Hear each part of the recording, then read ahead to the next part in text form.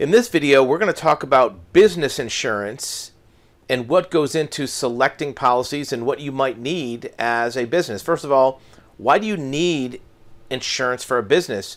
When you have your own business, you're going to take on some degree of risk, whether it's selling to customers, having customers in your premises, maybe even protecting the value of assets that you purchase for the company. Insurance helps you cover losses when something goes wrong. If there's a fire, if there's theft, if there's damage, if you get sued, with the right type of business insurance, you can operate your business with comfort knowing that the role you have as a business owner has less risk. And the cost of that policy is going to be based on a few things. First of all, what are the value of the assets you're insuring? Do you have inventory? Do you have equipment? How many employees do you have?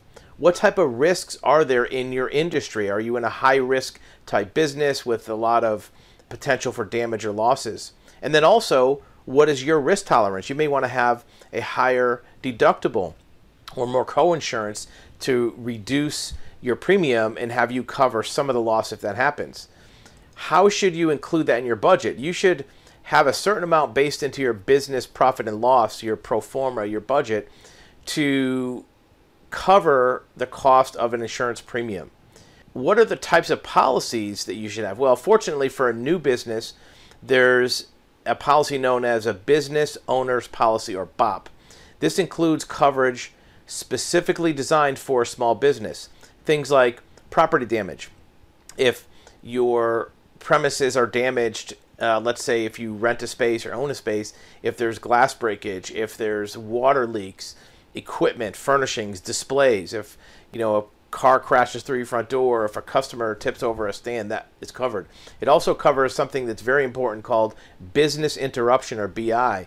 If a loss that's covered affects your ability to continue to operate, you may have to go without revenue or income for some period of time. And that revenue stream has coverage from that lost income. You can also have optional coverage for third parties, meaning that if one of your suppliers has to shut down and that affects your business income, that can be covered as well.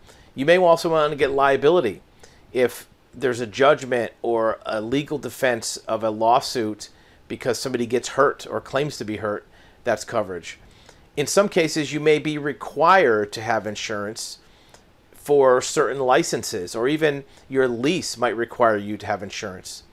There's a few other types of coverages that you may want to consider. One is professional liability insurance, meaning that if you make a mistake or you do something wrong in your business and it causes harm to somebody or damage to a customer, that can be covered by professional liability. Sometimes it's called E&O insurance for some professions, errors and omissions insurance. You may need to get commercial auto if you have any vehicles that are used for business purposes. Even if it's your own personal car or an employee's car, you want to have a commercial auto policy. And of course, when you have employees, you may need things like health insurance or workers' comp insurance.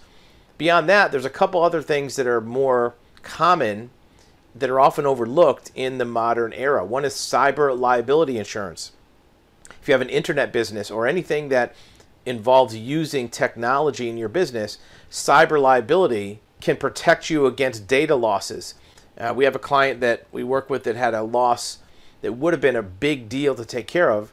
Their entire accounts receivable record was deleted accidentally.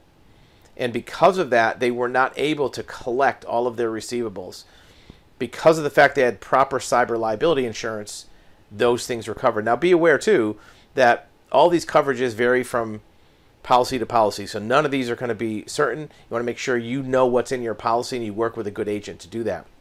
There's also a policy called commercial umbrella, meaning that if you have certain policies, a business owner's policy, commercial auto, you have an umbrella policy over that that provides excess coverage for losses that might exceed that. Keep in mind, as your business grows and you need more coverage, you might not be able to get good coverage from the standard business owner's policy. Then you can look at what's called a CPP, a commercial package policy.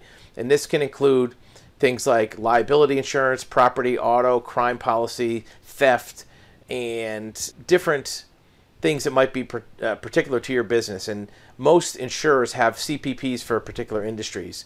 Usually that's going to exclude workers' compensation because that's going to be separate, and group life and health will be different from that too. The CPP, though, is customizable, meaning that you can adjust it for your business, where a business owner's policy is pretty much like off-the-rack type suit. The way it works is the insurance company will write a commercial package policy for a small or mid-sized business, and they'll have different packages for different industries. For example, dry cleaners or car dealerships or other industries. They already know what the risks are, so they'll have those pre-written. They allow for customization within that industry based on how many employees you have, how big you are, and it'll also have different policy and liability coverages. Be aware when you're looking at your policy of things called exceptions, exclusions, and endorsements.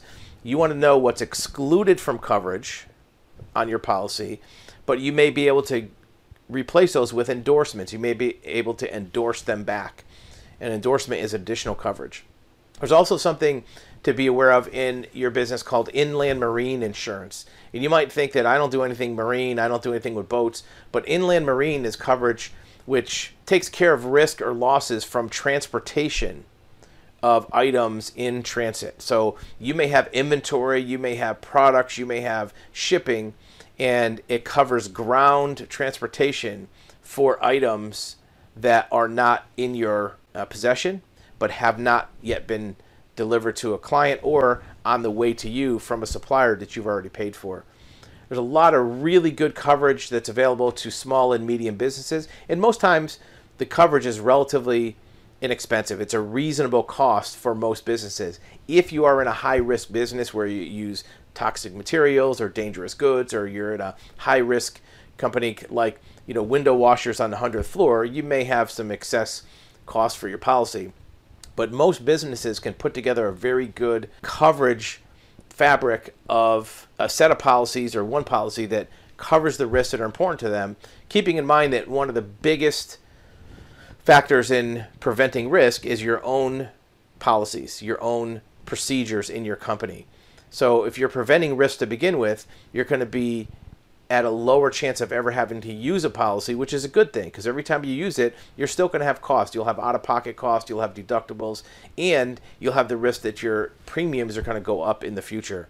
Work with your agent, get a good description of what's available for your business, and be aware that any business can get good coverage to keep you from losing it all if something really bad happens.